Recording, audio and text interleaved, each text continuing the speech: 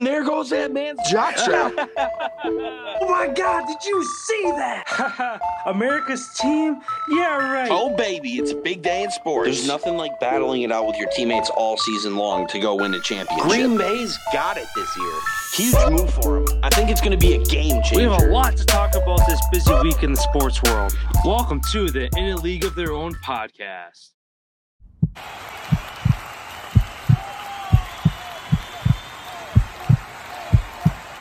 Hello, everyone, and welcome to today's NHL segment. Things heating up here as we get closer and closer to the All-Star break here. My first question, kind of topic here for you. Sidney Crosby, one of the all-time greats in the NHL, sits just 2 goals away from eclipsing the 500 mark. When he does hang it up, as far as overall talent, goal scoring ability, just skating, where would you put Sidney Crosby on the all-time list as far as goal scorers? As far as pure goal scoring,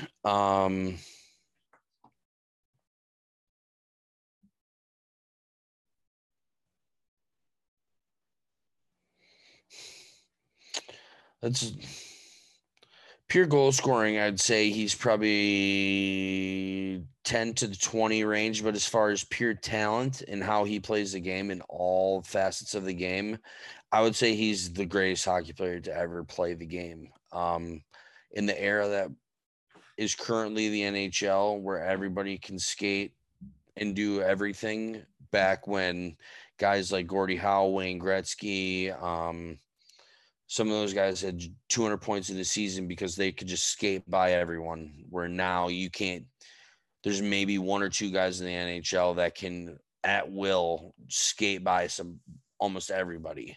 But yeah, just the goals that he has scored, some of these backhanders, one-hand snipes, just how creative he is. I just think he's just number one above everyone for how he plays. Yeah, he doesn't score all the goals, but you look at as far as like points and stuff like that, he's right up there. Right up there in points. Like, for instance, just comparing Ovechkin, just because I'd say he's the best goal scorer of all time. He's got 1,378 points, and Sid has 1,365.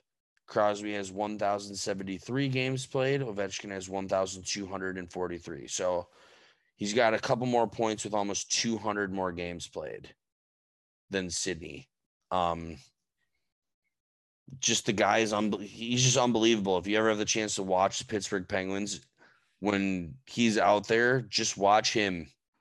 That's all you have to do is just watch him, and you'll see so many cool, unbelievable things happen, which really goes unnoticed because it's all about scoring goals, winning the Hart Trophy, the Richard, most goals. He doesn't care about none of that. He just wants to win a Stanley Cup. He's won multiple already. He's won everything that there is to win in the sport of hockey, and to still be going at the rate that he is just incredible, because now him and Ovi are the old guys of the league. Mm-hmm. Yeah, I mean, looking at the active list, the only guy in between them two is Patrick Marleau. Because Crosby sits 46th right now as far as top goal scorers of all time at 498. So still has a ways to go, but yet 4, 5, 6 years still left of high tier hockey. Yeah, Marleau sits 23rd at 566. And then, as you mentioned, Ovechkin and Crosby basically being neck and neck as far as points overall. Ovechkin obviously still trying to chase Gretzky, with sitting at 759 right now.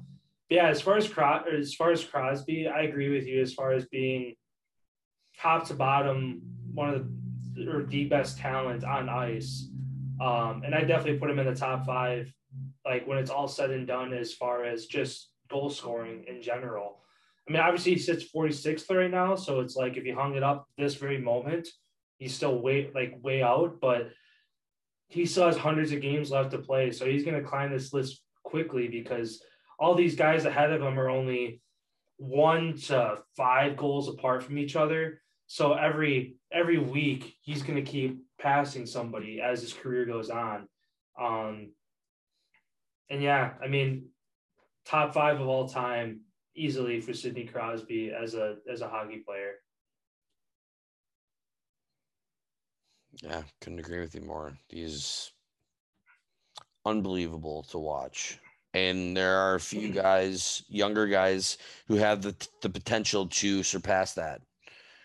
Like McDavid, Matthews, Shane Wright, these Connor Bedard, these kids who aren't even in the NHL yet that are doing things that only the great ones have done. It's going to be pretty cool to see how this all works out because, like, hockey keeps getting faster and faster and faster and faster and faster. And now they're talking about potentially allowing fighting in the college hockey. Because how there isn't now, they're talking about allowing it, but you'd get a game suspension. But you'd still be allowed to literally take off the helmets and fucking give her in front of all your student fans. And that'd be pretty cool. But yeah. And then on to my point / question for you. After the embarrassing loss last night by the Avalanche to the Coyotes in a shootout, wrecking their streak of 18 straight home wins, an NHL record, do you think that they're in trouble now that they are without McKinnon? This is their first game without him, and it doesn't go well. I mean, as concerning as it looks up front, everybody's probably pumping the brakes. You lose to the Coyotes. And you outshoot them 2-1. You mentioned they're without McKinnon now. I still think they're fine just because of the ground that they've made up, being so far back with all the games they played and moving to the top of the Central. And they still have games to make up over Nashville, who's his next closest team, 8 points behind them. I mean, the amazing streak that they went on, I think that they can afford to slip. They can afford to finally have their bad week or so. And with the All-Star game right around the corner, might be a good point for them to kind of, all right, we had this big surge. We're hitting kind of a lull point. What can we do to get back to that on the other side of the All-Star break? So I'm not worried about Colorado. Again, they were one of my picks, them in Carolina, as far as making it the distance this year to go to the final. And I think they're in a fine spot despite being without McKinnon. They have enough other talent on that team to stay in the top of that Central. Yeah, I agree with you. I don't see this as a huge cause for concern.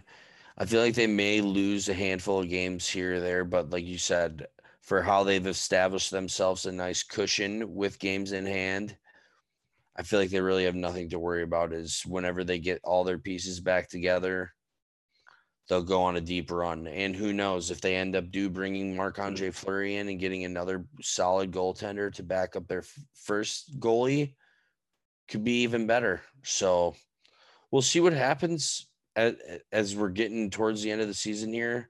We have tonight's last batch of games here before the All-Star games this weekend, which are always fun to watch. So, yeah, going to leave it at that. And I don't even remember who I picked for the Cup this year.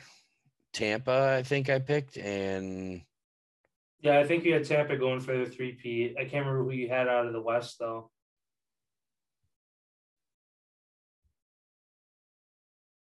Vegas, maybe? Was it Colorado? Did we both pick Colorado?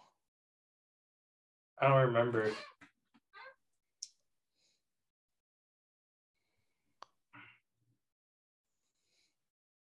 I think we may have both picked the Avs. Or did I pick the Wild? No.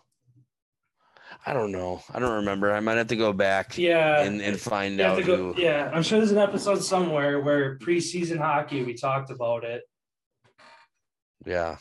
Mine was just easy to remember because it's the 2 C's, Colorado, Carolina, so it's been easy to remember for me. But yeah. Well, thanks everyone for tuning in. This is the end of our NHL segment. Feel free to tune into our NBA and NFL segments for those news there. And yeah, thanks everyone for stopping by. Kind of retooling the show here as we go. Yeah, a lot of cool updates that we're bringing to the show. Stay with us, and we'll be back on Friday.